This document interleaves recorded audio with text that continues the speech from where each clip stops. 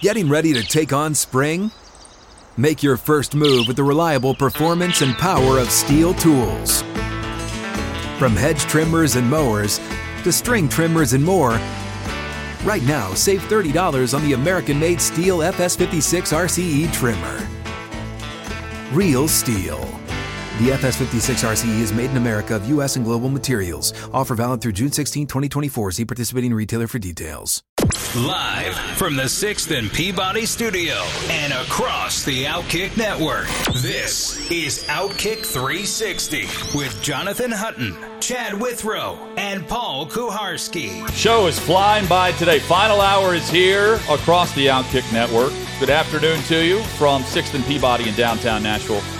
Glad you're with us for Outkick 360. Plenty of NFL news, and Major League Baseball's trade deadline comes up in an hour. A lot of news already making the rounds, and the biggest, we were waiting on Soto to be dealt. He's headed to San Diego. San Diego. Yes. Padres picking up him, Josh Bell. They're in. Padres are all in. They're going for it. Don't know if it's going to work, but they're trying. DeGrom is back this evening for the Mets. A lot of headlines across Major League Baseball. And love being on and having the opportunity to talk with two baseball greats coming up this hour. We've got Jim Leyritz in roughly 20 minutes. Right now, we say hello to pitching legend Curt Schilling on Outkick 360. Curt, great to have you on, man. Hope you're well. I'm good. Thank you, guys. So DeGrom, the headlines in New York are his return gives the Mets finally their dream rotation. Do you agree? And is it at the perfect time? Get ready for the greatest roast of all time, the Roast of Tom Brady, a Netflix live event happening May 5th. Hosted by Kevin Hart, the 7-time world champion gets his cleats held to the fire by famous friends and frenemies on an unforgettable night where everything is fair game. Tune in on May 5th at 5 p.m. Pacific time for the Roast of Tom Brady, live only on Netflix. So I'm going to caveat this with the fact that I'm a huge DeGrom fan. I love watching guys on that end of the spectrum pitch. But if I'm a Mets front office person, if I'm a Mets baseball ops person, if I'm a Mets fan, I am planning to get to the postseason without Jacob DeGrom in any capacity, just because over the last 2 years, his health has been such an enormous issue. It never seems to be conventional, tight elbow this or a little shoulder that. It's these things, and you find out as he gets a little bit farther. I don't think people understand how late his career got started, and he's a little bit older than everybody thinks. And so him bouncing back is a huge question mark. At the same time, he's back. So you're going to go turn through the rotation with him and Scherzer both, and that can't be anything but fun if you're a Mets fan. Yeah, you were a guy in your career that you wanted to stay in the extra inning. You wanted to work that pitch count up and didn't want to leave the game most of the time. I don't know that you'd be allowed to do that in today's game, the way they manage things. But yeah, I would have some acrimonious conversations. No. But I was raised differently. Yeah. I was raised in a sense. You're a starting pitcher every fifth day. That's your 9 innings, and until that 9 innings is done, your job isn't done. And so I took a lot of there was probably no more enjoyable event for me on a baseball field than shaking hands with my catcher on the field after the 9th inning. Yeah, and so do you see that mentality? I guess one would describe it as old school, but do you see that in any pitcher that you're watching today? None? No, there's the young kid for the Marlins who Alcantara is a horse. Yeah. I mean, the kid, he's somebody in the minor leagues got a hold of him and made him understand. I was, again, as a starting pitcher, the most important statistic for me was innings. Because if you put 245 innings under your belt, all the other numbers are going to take care of themselves, because you're not going to be out on the mound to get things done if you're not throwing quality innings. And so my spring, every spring when someone would ask what's the biggest thing you want to win 20 games this year, and I learned to respond. well, I'm going to make 35 starts. So you tell me which 15 I'm going to lose, because and so you have to kind of, but that, again, that's in the upbringing. And the fact of the matter is that mentality doesn't exist anymore because organizations don't want it. I think the one tragedy for baseball, I can't, it's hard to watch anymore for me, because I can't handle watching the starting pitcher come off the mound in the 6th inning and tipping his hat after getting 16 outs.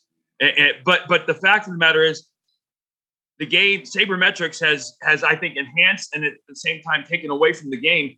It cost the Tampa Bay Rays a World Series, and sabermetrics doesn't translate to October. It never will, and so I think you're going to see teams that understand that, and I think you have to be a forward-thinking. Listen, Theo Epstein and Jed Hoyer, when they came to my house, what seems like 50 years ago, they were so far ahead of the curve when it comes to the sabermetric stuff. But I think one of the things that Theo brought as well was, I think he had a very beginner's understanding of clubhouse chemistry and that intangible that sabermetrics and Ivy League people in baseball cannot put their hands around and wrap their heads around, which is clubhouse chemistry. It's real. It exists. It matters. And today, the trade deadline is one of those days when there's more clubhouse chemistry impact on today than there is at any other time during the season, because you've got a slew of teams who players are saying, what the hell are we doing? We didn't trade for anybody. We're giving up. And then you've got the other teams who, like the Padres, who are, in a sense, all in. I want to go back over a year to the Spider Tack controversy and what this meant to pitchers. And it's the first chance I've had to talk to a big-time pitcher since then. When we're talking about Garrett Cole losing 200 RPMs when he was making his adjustment, how many rotations of the ball are we actually talking about? And how much is that actually affecting? I know it's got a lot of mental to it, but how much is it actually affecting the pitch? Well, I can't answer that. I never used it. It was never, But how much are those 200 RPMs actually affecting the pitch? Well, it's a very simple mathematical equation, right? You've got the ball traveling 60 feet, 6 inches in a predetermined period of time. And how many rotations does it actually take between out of your hand and at the plate? It's different for a breaking ball than it is for a fastball. I know that. But the point you alluded to is kind of an offhanded point, I think, is the primary point. It's all upstairs. Because if you I can't tell you how many times I was on the mound, and it was more than once and less than 30, but how many times I said, I really don't feel like I should throw this pitch. And I threw it, and I watched some fan dive for a souvenir as it went into the bleachers. And I was like, yeah, probably shouldn't do that again. And I did it again. But there's so much mental to this. In this day and age, that's what's happening. This pitch clock, all of these rule changes and things, they only affect pitchers that suck. Because the fact of the matter is, if the pitch clock impacts you, you're not a good pitcher. Because good pitchers don't work slow. They never have. Good pitchers work quick because in the dog days of August and September, their team's on and off the field faster than everybody else, and their teammates appreciate that. They work fast because umpires are calling balls and strikes. Umpires love guys that work fast. It's part of the game. And all the other stuff, all these rules, they're really, honestly, they don't impact pitchers that have talent. Kurt, I'm sitting here listening, and I can't, I'm thinking to myself, if I were Curt Schilling or any of the best pitchers of your era, and I had an opportunity already with a superhuman talent to just see what it's like to use Spider Tack in the bullpen, I would sure do it just to see what I'm capable of. I don't know how you didn't try it. Well, I couldn't. Here's why. Because I was, in a sense, I had 3.5 pitches, but I was a 2-pitch pitcher. I was a fastball split guy. And my fingers, I could not afford to have my fingers be sticky, because when I threw my split, the ball needed to come out of my hands very naturally. And anything tacky, that's why I had trouble with rosin as well. I could never let it get on the inside of my hands, because I needed that ball. My split had to come out true to rotate like a fastball. And if I had stick on my finger, if I had any kind of stick on my fingers, it wouldn't. And so that was always, and so a guy like in my generation, a guy like John Schmaltz or somebody that had a phenomenal slider, I'm sure that matters to them. And it clearly was a big deal to Garrett. He got past it, which is good to see. But it was never something, same thing with a spitball. I know some guys, I'm still convinced that Greg Maddux won 4,000 games with Vaseline as his second best pitch because the ball came out of his hand and did stuff that it's never done. And I played catch with him at the All-Star game just to find out. And it was like playing catch with Tim Wakefield. I mean, the movement he got off of. But the fact of the matter is, all of these things are just, they're secondary things in a sense that if they become news items, they become news items because the player chooses for them to be exactly that. What do you think about pitch comms? How would you have handled that with the catcher and the pitcher relationship? Well, so you got to understand a couple things. First off, I threw probably close to 700 innings in the minor leagues before I got to the big leagues. I probably had anywhere between 10 and 20 complete games in the minor leagues, a couple close to 200 inning seasons in the minor leagues. Guys are finishing the season now with 192 innings. That was usually my innings count coming into September. And so, but it gets back to, and I know this kind of sounds like the angry old guy, get off my lawn speech, but the fact of the matter is the amount of money in the game now has made it so teams can't afford to leave their number one picks in the minor leagues to pitch. They need to get them to the big leagues to get that return on the investment. What they're failing to understand is that those kids are going to get hurt far faster and far earlier without those innings in the minor leagues. I learned how to pitch in the 8th inning with a runner on third and 2 outs in a 1-run game in A-ball in Savannah, Georgia. Not in Dodger Stadium, because when you learn, I don't ever want, as a pitching coach, I never want my pitchers to have to learn something for the first time in the big leagues. That's a recipe for injury and a recipe for failure. Follow Kurt on Twitter at Gehrig38. Kurt Schilling, our guest on Outkick 360. You made mention of the pitch clock. I hate the fact that it could be necessary, but I can't stand these slow guys. You say they're slow because they're bad. How did it get so bad over time? And I understand it's first and foremost on the pitchers, but who should have reined it in if players weren't self-policing it? Well, I don't know. Players used to rein it in because if you took too long to get in the box, Nolan Ryan threw one in your ribcage. Yeah. That's changed. That's the game. But what about the other side? How do you rein it in when it's the pitcher taking too long? Absolutely. But generally, you got to understand the minority of I would argue, and I have no statistical backup, but I'm going to tell you from experience, it's a very small minority of pitchers that are causing this clock.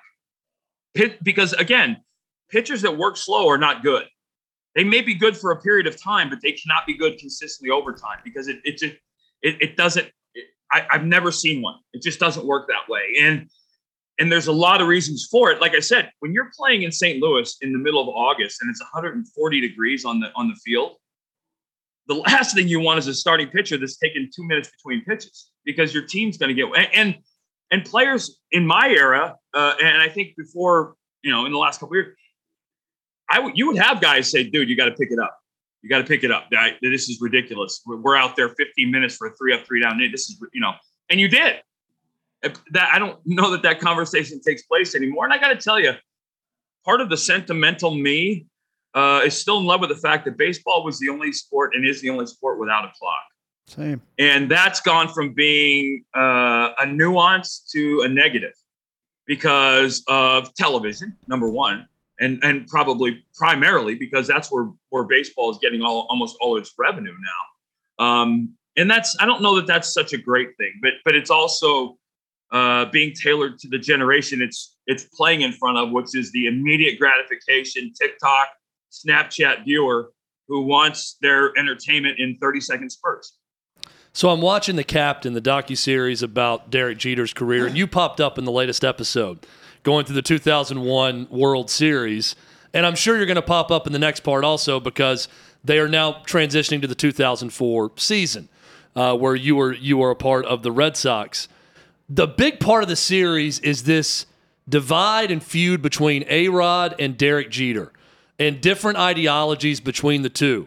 A-Rod is presented as the guy who only cared about stats, and he had great stats, and Jeter presented as the guy, and he's presenting himself as this, that only cared about wins and would do whatever it took to win the game, and that's all that mattered.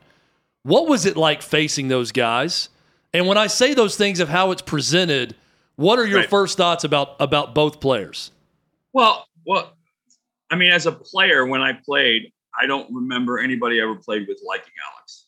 And that's just because I think a lot of it had to do with what I would argue that one of the truest places for character is the clubhouse, the locker room. You can't bullshit people in the locker room. We're together 9 months. We're together usually 12 to 16 hours a day. You can be fake for about a week into spring training, and then it all goes away and everybody figures it out. And I think there was a lot of people looked at Alex as just a complete fake in what he presented himself as. And you know, I was as hard as anybody, I think, on Alex when he played. And I actually had a moment after I retired when I was with the other sports network that will remain nameless. But we were covering them, and I actually had a chance. I went in one morning early in spring training and made a point to introduce myself, say hello to him, and apologize for the things that I had said about him over his career. And it came after an article came out after. Remember when he got caught, and there was a big article about him talking to his kids and explaining to his daughters. And it was at a period of time in my life when I was going through some really rough stuff off the field. And I had that conversation, and as a father, I kind of identified with it. And but I had a chance to cover smooth over it. They were both. Alex was so good that he was easy to pitch to, and by that I mean, Alex was a guy, and I have this in my notebook, and I still have it. I literally wrote it down. No repeat pitch, no repeat location, no repeat pattern, which means. Very simply, I had to have 3 pitches that I could locate in multiple places every single at bat against him. And if I couldn't, then that was going to be a problem. Derek was different. Early in my career, to the point where I think I lost my velocity, I had his number. Because he hit the Yankee Stadium, and he played the ball to right center, right field. And he did that even when he wasn't in Yankee Stadium. So for me, Derek was all about hard in, and not really mixing it up a lot, but just hard in. And I threw the ball 96 to 98. And then, in my mind, I could dot a gnat's ass in 60 feet. So if I'm going to miss in, I'm going to knock him on his butt or something to that effect. So I stayed in. When I lost my velocity, he started to wear me out a little bit because I didn't have the stuff to mix it up on him and get him out. But both of them were. I would tell you there were guys in my career, a list of 10 or 15, who every at bat, no matter what the date of the game was, from spring training to World Series, got everything I had with every pitch, and those were 2 of the guys. Kurt Schilling has been our guest on Outkick 360. Kurt, we wanted to have you on to discuss the best bullpen moves and all this stuff at the trade deadline. I hope you enjoyed the storytelling there, because we did. I don't mind. Baseball's baseball. Man. Yeah, man. And we would love to pick back up at some point down the road with you as well, if possible. Anytime.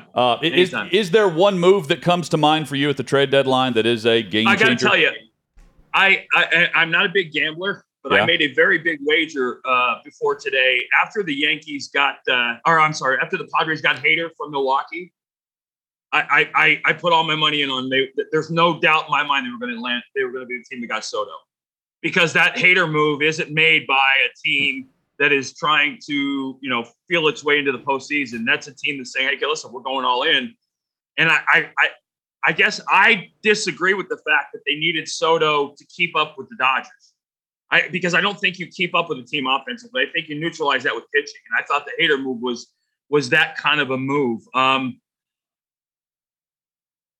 Everybody that I've heard and talked to, and everything that I've seen, the prospect haul was pretty ginormous for the Nationals, with the potential to have 3 potential all-stars, maybe 4 or 5 big league players. And I got to tell you, I'm not sure of any player I've ever known that was worth 5 big leaguers.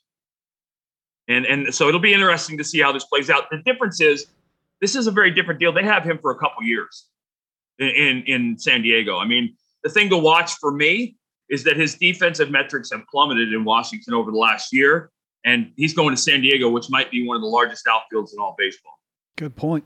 Kurt Schilling has been our guest. Kurt, thank you for the time, man, and we will catch up soon. Thanks. Yeah. Terrific. Thanks, Kurt. All right. That's a terrific point. Yes. Let's watch Soto's defense. The Yankees had concerns about that. I wish Stanton's already something not a good that I outfielder. haven't heard from anyone else to be on the lookout for with Soto. It's all about offense with Wrong him. park. I wish we had Kurt on yesterday, so we would have known to make that move at FanDuel. Yeah. We could have made I'm some still money. locked out of my account. So it wouldn't have mattered. You could have given me some cash. I have to send them a picture of me holding up the date and a copy of my driver's license. It sounds like a hostage situation. Today's newspaper, please, sir. Yeah, it's legit. What I'm hearing is Davey needs to pick it up and give us a heads up when Kurt's got the bet to make on FanDuel or wherever. So we need to get a heads up on that next time. From the mound to the plate, Jim Leyritz joins us next on Outkick 360. Wrong uniform. Outkick 360 rolls on across the Outkick network. Jim Leyritz will join us momentarily. Some NFL news on the field today at training camp.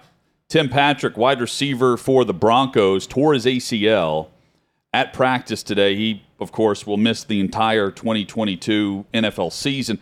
That's not the only ACL injury today for the Broncos, right? Yeah, second player who I'm not familiar with, not high ranking, also told people he's out with the ACL. With the same injury. Yeah, so a bad day for the Broncos. So Patrick was going to factor in as one of the big three receivers that was sticking around for Russell Wilson. So now they've got Cortland Sutton, Jerry Jeudy. They have KJ Hamler who can step in. A few others. They've got a couple of undrafted free agent wide receivers that are working in the mix there as well. But not good news. And really, him and James Washington, wide receiver down in Dallas now. Fractured foot. The two big injuries of this week thus far. There was an injury Washington scare. and Gallup are both missing the beginning of the season for the Cowboys. Yeah. There was an injury scare a bit yesterday with Mahomes, where he clearly tweaked an ankle and went into the tent. The shocking thing for me on that was that he came back out with an ankle wrapped and finished practice. Yeah, and then came back out today. Like that stuff you just don't see, right? That's a game day If a guy thing. goes in, a quarterback goes in, you usually take the rest of the day. Jim Leyritz about to join us. So the backstory here with Jim, I met him at an event with Titan safety Kevin Byard and free agent at the time, wide receiver Golden Tate, a couple of months ago.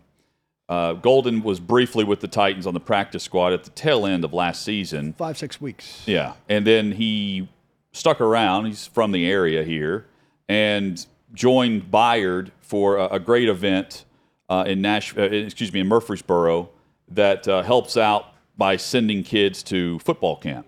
And Jim Leyritz was in the audience and met him after the event. He came up and we just briefly chatted, and he was like, I said, I'd love to get you on the show. We'll talk some ball at some point if you're into that. And he's like, yeah, here's my number. And it was that simple. And, a few months later, I shoot Jim a text, and he immediately gets back to me. Here's two-time World Series champion Jim Leyritz on Outkick 360. Jim, hope you're well.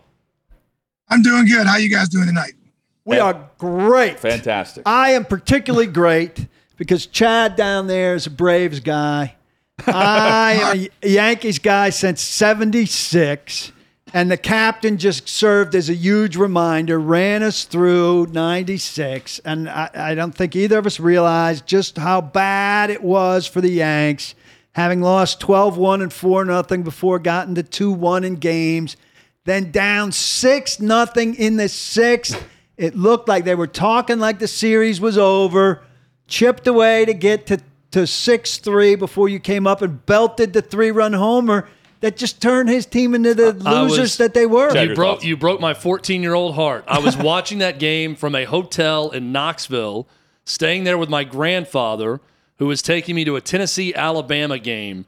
I want to say it was either the next day or it was the night after the game on a Saturday night. It was a Friday or Saturday night game.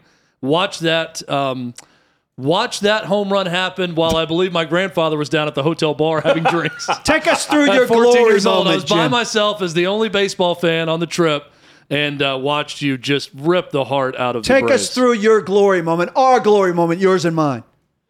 So every time I hear that story from a Braves fan, I always say this: I'm sorry to make the story worse than just the home run and just that game, because there was 2 scouts that were sitting up in John Schuerholz's booth that night that had a chance to draft me out of high school in Cincinnati, Ohio.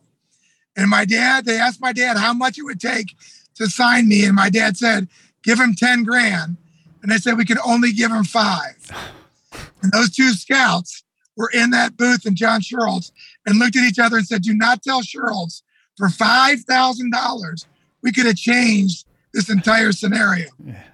It was terrific. Unbelievable. How much do you know? Did you flip them off on your way around the bases? Do you find a booth and hey, let's point out these guys? How do you feel about what the Yankees have done before the deadline with Benintendi and now Montes, Trevino, and Efros to solidify the staff? Well, listen, I'll tell you one thing. I mean, Brian Cashman is looking like a genius because we didn't give up our top prospects, and we reloaded pretty well. They got rid of Gallo. Surprising that they even got something in return, but they did. And I think there were some great moves that were made. I mean, right now you're watching everybody else. I mean, the Padres have gone full tilt with what they're doing, but I think the Yankees are stronger today than they were yesterday, and that makes. And I'm not saying for the season because they've always won 90, 100 games. The postseason has been their Achilles heel. And I think finally, they have a team that is ready for a postseason run like they haven't had in the past. Jim Leyritz, our guest on Outkick 360. Are you watching The Captain, the documentary series on Jeter, as much as the rest of the country seems to be watching? Yeah, so they did a screening at the Yankee Stadium. They showed the first 2 episodes. They invited Derek there. I was there that night, and I watched the first 2 episodes with Derek. And I looked at him after the second episode, and I said, hey, dude, I really got to thank you because you made me relevant again. I'm watching and loving it, just like I love The Last Dance, the Bulls, just revisiting that era of the game and, going through. I joke, but, I watched the Home Run Derby, and then right after I watched the mid-'90s Mariners team, and I'm thinking – I know every single player on this Mariners team that the Yankees are playing, and I didn't know the kid from the Mariners who just almost won the Home Run Derby at the time. I got to really freshen up on today's game. But that era of the game and how quickly Derek Jeter ingratiated himself with that locker room and with that city is what really amazed me. And I watch it, Jim, and I see a guy that while he's very likable and is a guy you believe in, he's a guy you don't want to cross. And I think that comes across well while he's talking about playing the game. Did you sense that with him also? Well, that night that I was at the stadium, I sat with the producer, Randy Wilkins. And, I was talking to Randy. I'm like, listen, you didn't even interview me. And my home runs were the most important thing in the beginning of Derek's career. And he said, yeah, he goes, we couldn't get everybody that we wanted to. But he said, the really crazy thing, Jimmy, that you're going to see in this documentary is a side of Derek you've probably never seen, because during his career, he kept everything PC. He didn't say anything to create controversy. He didn't say anything that would upend. And during these 7-part series, he gets pretty raw with his feelings and how he felt as it goes on. These later years with the Yankees, some of the problems he had with Cashman, some of the problems, the reason why he has never really been back to Yankee Stadium. He gets pretty raw about those things. And that was a pretty cool side to see about Derek that you don't normally see. Jim, in your time there, are you cognizant of the fact that you're living in a moment that's going to be recognized years down the road with him and the way that team was built and the way it came together? Yeah, I mean, I think a lot of people forget about all of the obstacles. When they look at Derek Jeter, they think this guy's had a storied career, Hollywood ending, all these great things, the best looking women in the world. This guy's had, the silver spoon in his mouth, but they don't realize really all of the hardships and the things that it took to keep where he was, to stay where he was, to stay out of trouble where he was. and just how, how much of a great job that he did being a guy playing in New York for 20 years at the level that he played at, with the scrutiny that he went through to stay clean through most of it. It was pretty special. So you're in New York, mid 90s, you're out in 97, you're back 99, 2000. What was the shift like in that clubhouse in terms of leadership? Who set the tone for that first world championship in 96 in that locker room? And how much different was it with Derek and his leadership and everyone else when you came back in 99? Yeah, I mean, like we mentioned, Derek, when he started in 96, only because Tony Fernandez broke his hand, had that not happened, Derek Jeter wouldn't be in the big leagues. And I always tell people, whenever there's a Derek Jeter celebration, when Tony was still alive, God rest his soul, that I thought Tony should be invited, because he's the reason Derek started in 96. But the one thing that you could tell about Derek from the beginning is he had this, I always say, the Don Mattingly type of attitude. He wasn't a big rah-rah guy. He wasn't a big cheerleader, but he led by example. He led by the hard work that he put in every day, and you respected that. And then, of course, for him to do what he did in 96, to do what he did in 98, and by 99, when I came back, I was kind of curious to see if this kid who had all the success would let it go to his head. And when I showed up in Texas, in the heat of Texas, in 99, he still was taking 200 ground balls. He was still taking 250 swings in the cage. He never let his pre-workout get in the way. And that's why he played at the level he did for so long. What was O'Neill's role in the leadership pecking order there? Same thing. He was a guy that expected perfection from himself. He was never satisfied, just like Derek. You know what? He could go 3 for 4. And if we didn't win, he'd be ticked off. And again, his temperament gave a little bit of a personality to our ball club that, that was needed, because a lot of guys were PC guys, but you had guys like myself, Darryl Strawberry, guys like Paul that had a little bit of a personality that kept the team a little more lit and a little more fiery. I was a huge Darryl Strawberry fan growing up. I didn't realize he was so much of a likes to fight guy until I watched this docuseries. He was in the middle of everything. Anytime someone crossed you guys, Darryl Strawberry was the first guy to go across the diamond and pop somebody. Well, yeah, people always say to me, why did Don Zimmer run out in 2004 and do that? I said, because Darryl Strawberry and Jim Leyritz weren't there to help. That loss to the Mariners the year before the first championship is well represented in the Jeter series, and Mattingly's last game there in Seattle. They talk about him coming on the plane and thanking some guys, knowing that he was going to retire there. How sentimental was that, and how much did you guys kind of know that as bad as that was, the ending to that season, that you were on the brink of something there? Yeah, we all knew from the beginning of the year that this was Donnie's last year.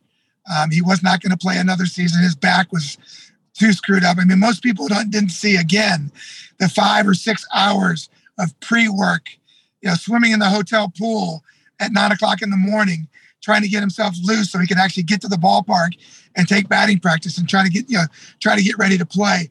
People didn't see all that, but we did. And we knew it was his last year. And for someone like him, who was such a great Yankee, and people always ask me, who was your favorite teammate ever? I always say first, I played with Donnie for 5 years. There has not been a better person that I ever played with in the game than Don Mattingly. And Buck Showalter really made it a point that year that said, we need to get him to the playoffs. And when we got the wild card, when Pat Kelly hit the home run in Toronto to seal the wild card, we knew we were taking Donnie. We were taking Donnie to the playoffs for the first time. It was a huge, huge boost for us. And of course, we win the first 2 games. We thought we were going to come back for more. And the only thing that we regret is we didn't give Donnie the proper send-off, not knowing we weren't going to come back. Jim Leyritz, our guest on Outkick 360. Jim, I recently wrote a column at Outkick about what I would consider the good old days. Everyone looks to their childhood as the good old days, where growing up, we're all baseball fans. we knew the players' names, we knew the lineups, we knew the nicknames and the batting stances. If we're playing wiffle ball, we could mimic the batting stances. You certainly were well known in the late 90s with the batting stance, which we just don't see that unique aspect and personality today across the game. We see it some, but not nearly to the extent as it used to be. Who taught you the batting stance, or did it just, for some reason, was it just natural and comfortable for you? No, it actually goes back to my senior year in high school. I was supposed to be drafted by your Braves over there. And I broke my foot, but I just fractured it. I was only going to be out 2 or 3 weeks. And the Brave scout told me he was going to come watch me play at the end of the summer. And I said, okay. And so I told my dad, listen, put an air cast on my foot. I want to take batting practice every day. So when I'm able to play, I am ready. I'm not out of shape. And so they put a cast on my left leg, and I couldn't put pressure on it. And I took batting practice every day for 3 weeks with that leg stiff. And it just became something that, felt natural after they finally took it off. And of course, turned out to be my stance for my entire career. Wow. It's amazing. What was the transition like from Buck Showalter in 95 to Joe Torre in 96? It obviously worked out well for the Yankees, but how different were those personalities? Well, yeah, it was completely different. I mean, Buck Showalter was probably the smartest, most intelligent manager I have ever played for in any line of college, high school, even professional. The smartest manager I ever played for. But early in his career, and Buck will tell you, he didn't have much of a personality, and he didn't get along with all the players. He wasn't personable enough to get along with everybody. And that was where he had some trouble. Joe Torre came in 96. He had the squad to win. All he had to do was manage personalities. And that was his forte. He was one of the best managers of people that I have ever seen in my entire life. He was able to turn your ego off.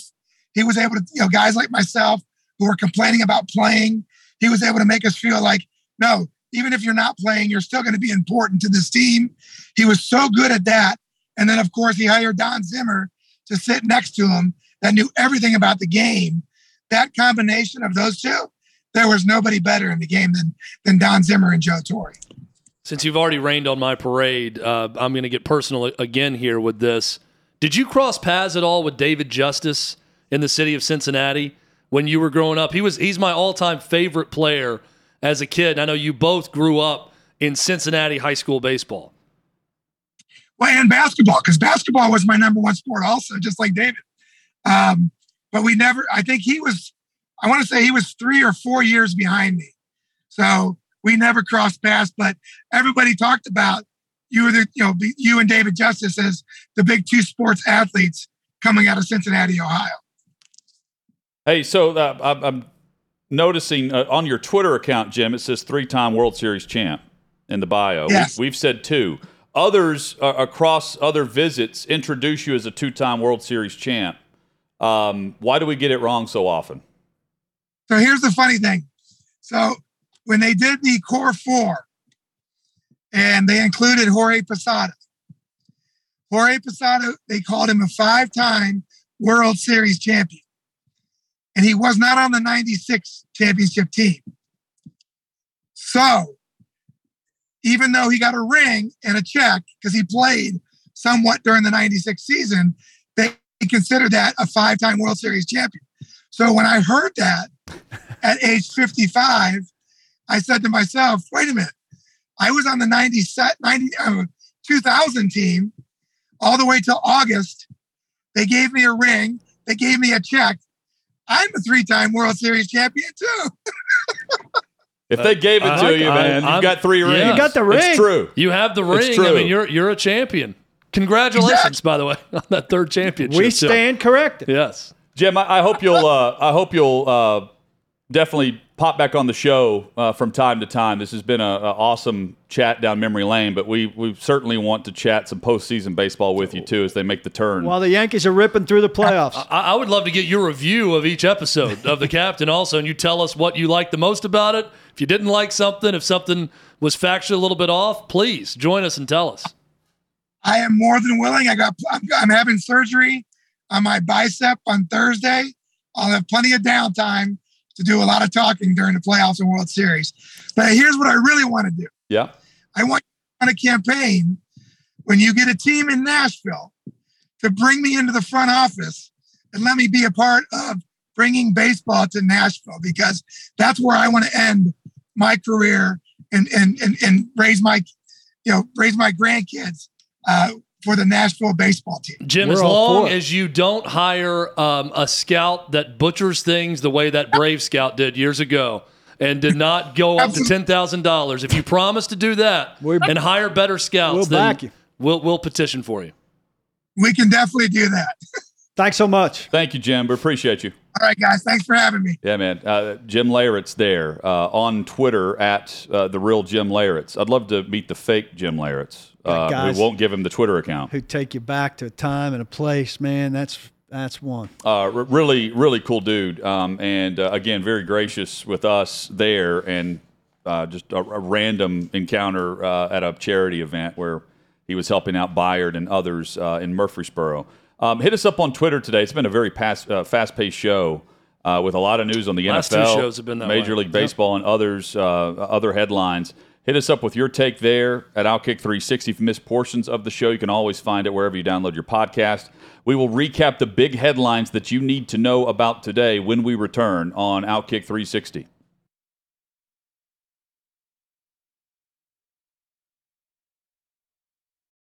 You ready? Showtime.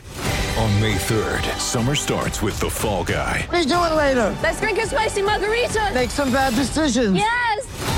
Audiences are falling in love with the most entertaining film of the year. Fall Guy. Fall Guy? Fall Guy. That's what the poster said. See Ryan Gosling and Emily Blunt in the movie critics say exists to make you happy. Trying to make it out? Nope. Because I don't either. It's not what I'm into right now. What are you into? Talking. Yeah. The Fall Guy. Only in theaters May 3rd. Rated PG-13.